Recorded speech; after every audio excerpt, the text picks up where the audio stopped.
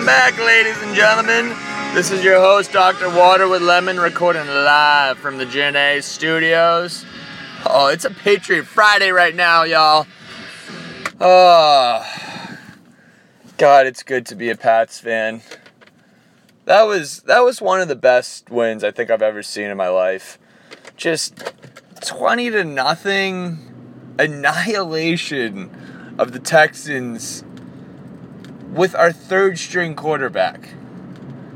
They should be embarrassed. J.J. Watt is a nerd. And they can put on their Letterman jackets and go home. Wow. What a night. Which brings us to our first topic. Do we love Thursday night football? Now, I'm bent on this one.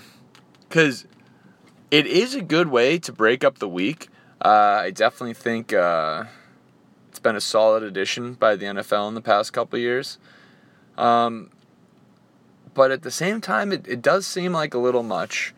And when your team is playing, such as the Patriots last night, it kind of puts a little bit of a dampen on Sunday or the weekend. Because basically, during football season, the best 3 hours of my week are when the Pats are playing. It's like not even close. So like having the game being played last night, kind of like, well, why should we even have a weekend? Like, I might just go to work on Saturday and Sunday. There's no, what's the point of the week? I don't get it. I mean, I don't think we get apples out here, so it's not like you can do any of that weird apple picking stuff that people like to do in the fall. So yeah, I liked it because I was wicked fired up all week. Couldn't get anything done, just too fired up, like couldn't really think straight.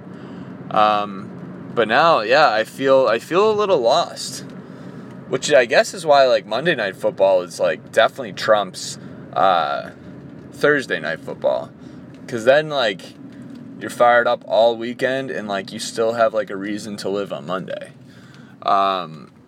So I'm not out on Thursday Night Football, but I'm not in. But if I had to give it an overall, do we or do we not love it, I would say we do love it. Because in the end, it's football, baby. It's football, baby. Woo! So anywho, for those who tuned in last week, I went to Catalina Island. So I figure we'll do a quick little recap on that. For starters, I did not get eaten by a buffalo, which is huge. That would have put a dampen on the weekend. It may have put a dampen on the island as a whole. So I'm fortunate to say that no, I did not get eaten by a buffalo. I did get very close to one. So basically, Catalina Island, it's off the coast of California. It's one of the only places in California where you can see a sunrise over the ocean. Take a minute to think about that one. But anywho, so it's about 30 miles long if you go end to end on a straight line. So we hiked the whole island. There's a trail called the Trans Trail. So we went from end to end, did about 42 miles total in about 4 days. So needless to say, the legs were a little tired. Yeah. So on day one, we're hiking, and then some ranger pulls up. He's like, "Hey, you guys doing the trail?" We were like, "Yeah." He's like, "All right, right over the bend." He's like, "You're going to have to go 50 yards off the trail. There's just a massive herd of buffaloes standing on it." We come over the ledge, and there's 30 just buffalo or bison, I don't know the difference, just standing there just doing and they were just grazing. They're like cows, but they could wreck you as bad as a bull. And so the reason the buffalo are not natural to the land. So back in I think the 40s or 50s, they were filming an old Western movie, and they brought 2 buffalo over for the set. And I think the buffalo escaped, or they may have let them go. I like to think they escaped. It sounds better. So we're going to go with that. So the buffalo escaped, and then they mated. So now there's just buffalo roaming all over this island. It's a desert climate there, which I was not expecting. I mean, I went in thinking it's going to be like, lush and jungly and nice, and no. It was like dry dirt. Everything was scorched. Probably should have brought some more H2O on day one. So I definitely had to ration my provisions, if you will. So yeah, saw a ton of buffalo. They crap everywhere, and their craps are huge, and they're just like, and they harden over because it's the desert climate. So it's just like you see like giant black rocks, but they're not rocks, they're crap. So yeah, we hiked through the buffalo. There's also deer over there. The deer are not native there either, because the Wrigley family, as in like Wrigley's gum, they had a house over there in the 1920s, so they brought deer over there strictly so they could hunt deer, which is kind of badass, but like kind of messed up. But everybody, teach their own. So, moving on. But yeah, then we just hiked along, and we got to this harbor where we had a couple beers, and the lady York, she decided she was going to meet us halfway. So I'm all over the place. So 4-day hike. On day 3, this fair lady decides to take the harbor over, and she meets up with us. And hold on one second. Bob Kaminer, you're live on Philosophy Friday right now. You can't be calling in. It's not a call-in show. All right, bye. That was Dr. K from the fantasy football episode. He was trying to call in, but it's not a call-in show. So anyway, the lady, she comes over and meets us in the harbor on day 3.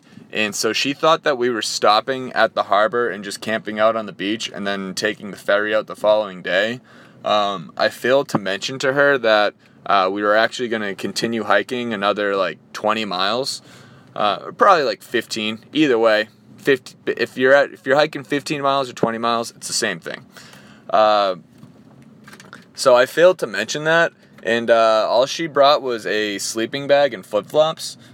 So she didn't have any shoes, which probably would have been good, because that day we hiked up a 2,000-foot hill, or a mountain, if you will. Straight up the longest and steepest hill I've ever walked up in my life. It probably took me 3 hours to go a mile. It was just devastating. Like, you got like big packs on your back, just carrying everything you got, and it's just like the steepest, longest hill ever. And then I have my girlfriend with me, who I forgot to tell to bring shoes, doing it in flip-flops, making me look like a wimp. And so the problem was that once we got to the top of the hill, then we had to come to the bottom of the hill. So that didn't bode too well with the flip-flops either. She had all, the weight in her toes. She's a good sport, though. She battled through, fared better than me. At one point, I'm going down this giant hill, and it's so steep, like, I can't even describe how steep it was. Just the only way I would describe how steep it was is it was very steep. So, going down the hill, and all of a sudden, my brakes just stop working, and my legs lose control, and I'm just full on running down this extremely steep hill. I can't stop myself. I probably have like 60 to 70 pounds on my back, just like launching me, and like my body is going down the hill faster than my legs can move. So I'm freaking out, and there was, when you're going up like and down big hills on the highway, like in the mountains, there'll be the turnoff point for a runaway truck where their brakes might break. See what I did there? And so they just turn off, and then they go into like a ditch that like turns into like a hill, so it kind of catches them. They had a runaway human thing on this hill. So then I just hung right, and I just went into this spot that kind of like went like a little uphill to stop me. But had I gone any further, there was a garden of cacti, and I would have been sitting on a cactus. So pretty fired up. I didn't sit on a cactus. Pooped outside.